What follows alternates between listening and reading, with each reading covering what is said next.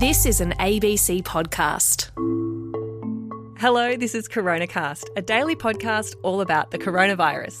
I'm health reporter Tegan Taylor. And I'm physician and journalist Dr. Norman Swan. It's Friday, the 29th of January. My God, January is almost over. That's right. And so we're still creeping along this weird second year of the pandemic. And when we're talking about pandemics, Norman, one of the phrases that was bandied about a lot, especially at the beginning, was the idea of herd immunity, that we get to a stage where the virus can't spread willy-nilly through the community anymore because enough people have had it that it doesn't spread as rapidly anymore.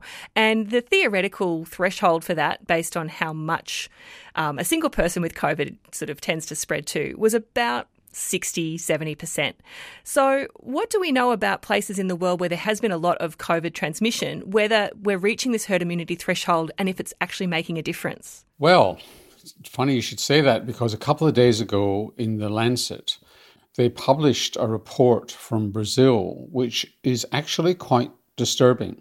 So they reported from a city in Brazil called Manaus, which is in the Amazon, northwest Brazil, I think it is.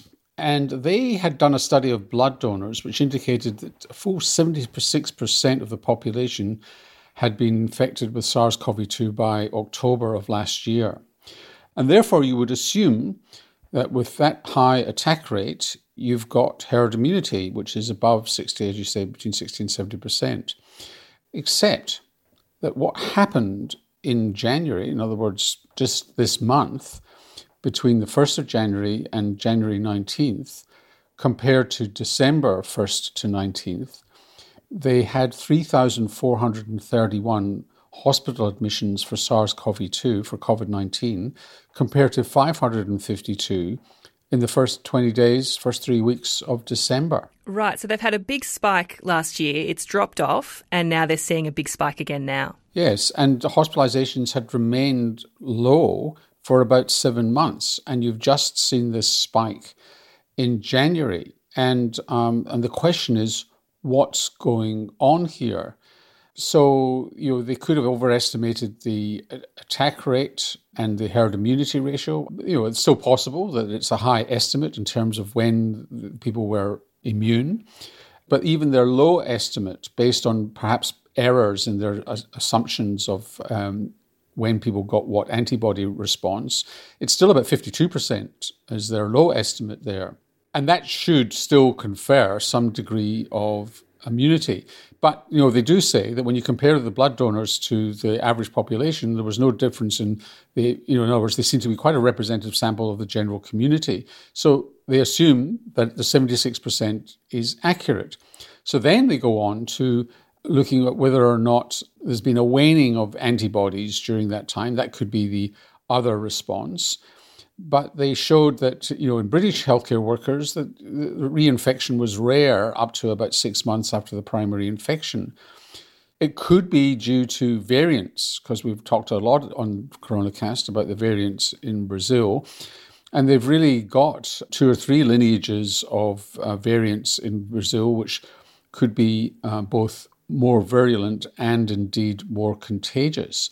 So the worry here is that we don't really know why they've had a resurgence in a community that should be pretty immune. And it's not that these people are getting a milder infection the second time around either, because the measure that they're looking at is hospitalisation. So presumably people are quite sick. Yes, and there is growing evidence that some of these variants are more virulent, although that's not been confirmed in any peer-reviewed journal. In fact, one thing I need to say about this paper is that it's in The Lancet, and therefore it has undergone some degree of peer review rather than some of the other pre-publication papers we sometimes quote from. So what do we take away from this? It seems like a pretty scary fact. Is herd immunity a false goal? Do we know whether vaccination is going to have a longer lasting immunity associated with it? This is kind of worrying. It is kind of worrying. The good news is that consistent evidence from immunization, at least with the Astra vaccine and the Pfizer vaccine, even though the Astra vaccine may be less efficacious at preventing all disease, is that they do seem to generate an immune response that's bigger and deeper than you get from a live infection, which is very unusual because usually live infections give you a better degree of immunity, particularly with influenza. But it seems to be contradicted in this. So it's likely that vaccination gives you a better immune response that lasts longer. But, you'd have to say that from this study, you're going to have to watch pretty closely whether or not immunity wanes faster or you're vulnerable to variants more than people have thought. I mean, it's a mystery. Could be wrong, but it's a real warning sign. Yeah, like so many things with this pandemic, we're watching it unfold in real time and we just won't know the long-term implications until we're in a long-term time frame. Yeah, and everybody's saying, well, if you want to see about reduced transmission, the clinical trials don't give you that answer. It's to some extent suck it and see. Once the population's been immunized, then you can see what the effect is. And if you're getting signals that infection is coming back, then you're going to have to jump in with booster shots, perhaps tailored booster shots to the current variants that are around.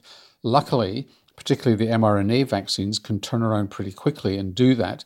And we've also got an mRNA vaccine in Australia that will soon be ready for trial. So yesterday we were talking to someone from the Lowy Institute, a think tank, about ranking different nations from around the world on their COVID-19 response. And they found that New Zealand had the most effective response and Australia was in the top 10. And a couple of you listeners wrote in and said, why didn't we mention China? So let's talk about that a bit. They actually didn't include China in their data set because they didn't have sufficient data available to put it in that leaderboard.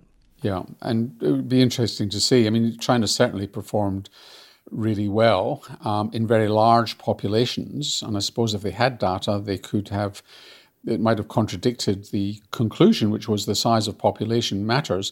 Although Wuhan is 12 million. So if you take Wuhan, rather than take the population of the whole of China, it was managed in a population of 12 million. So it could still fit within the theory that the Lowy Institute has put out. And that's what our guest yesterday said, was that countries where they had a smaller population or broke down the population into smaller groups seem to do better. So if you want to listen to that, scroll back through your podcast feed. It's yesterday's episode and it's really worth a listen. So let's do Quickfire Friday. Let's go now.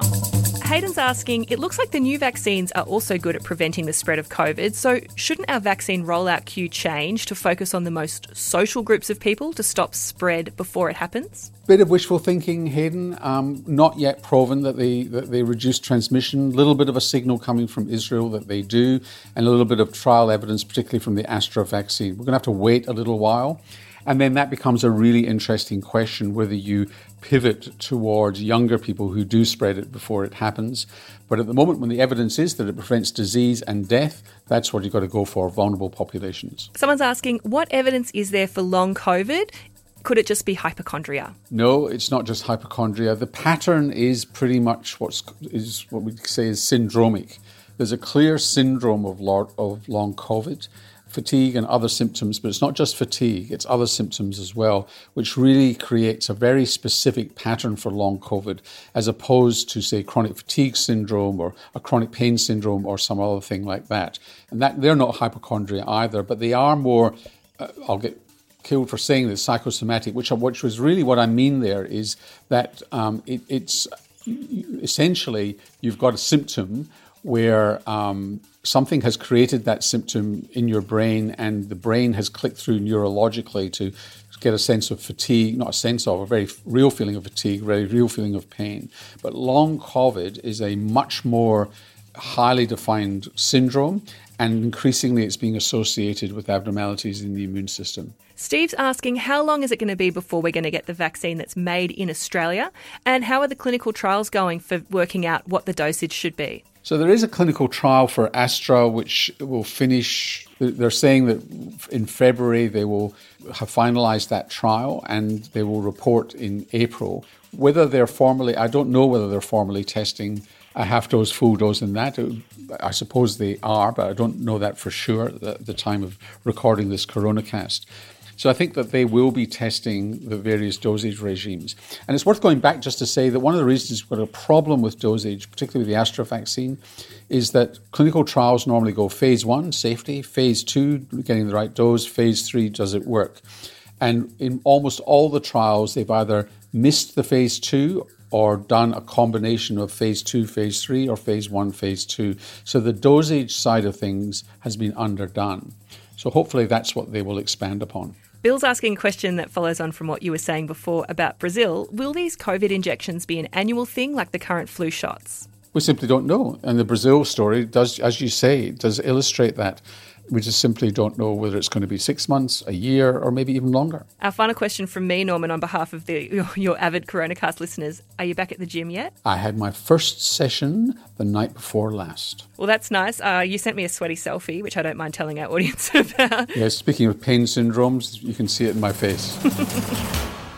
Well, that's all we've got time for on Coronacast today. If you've got a question, go to abc.net.au/Coronacast and click on Ask a Question. And you can also make a comment too. Mention Coronacast so we can pick it up on the way through. And we will see you on Monday. See you then.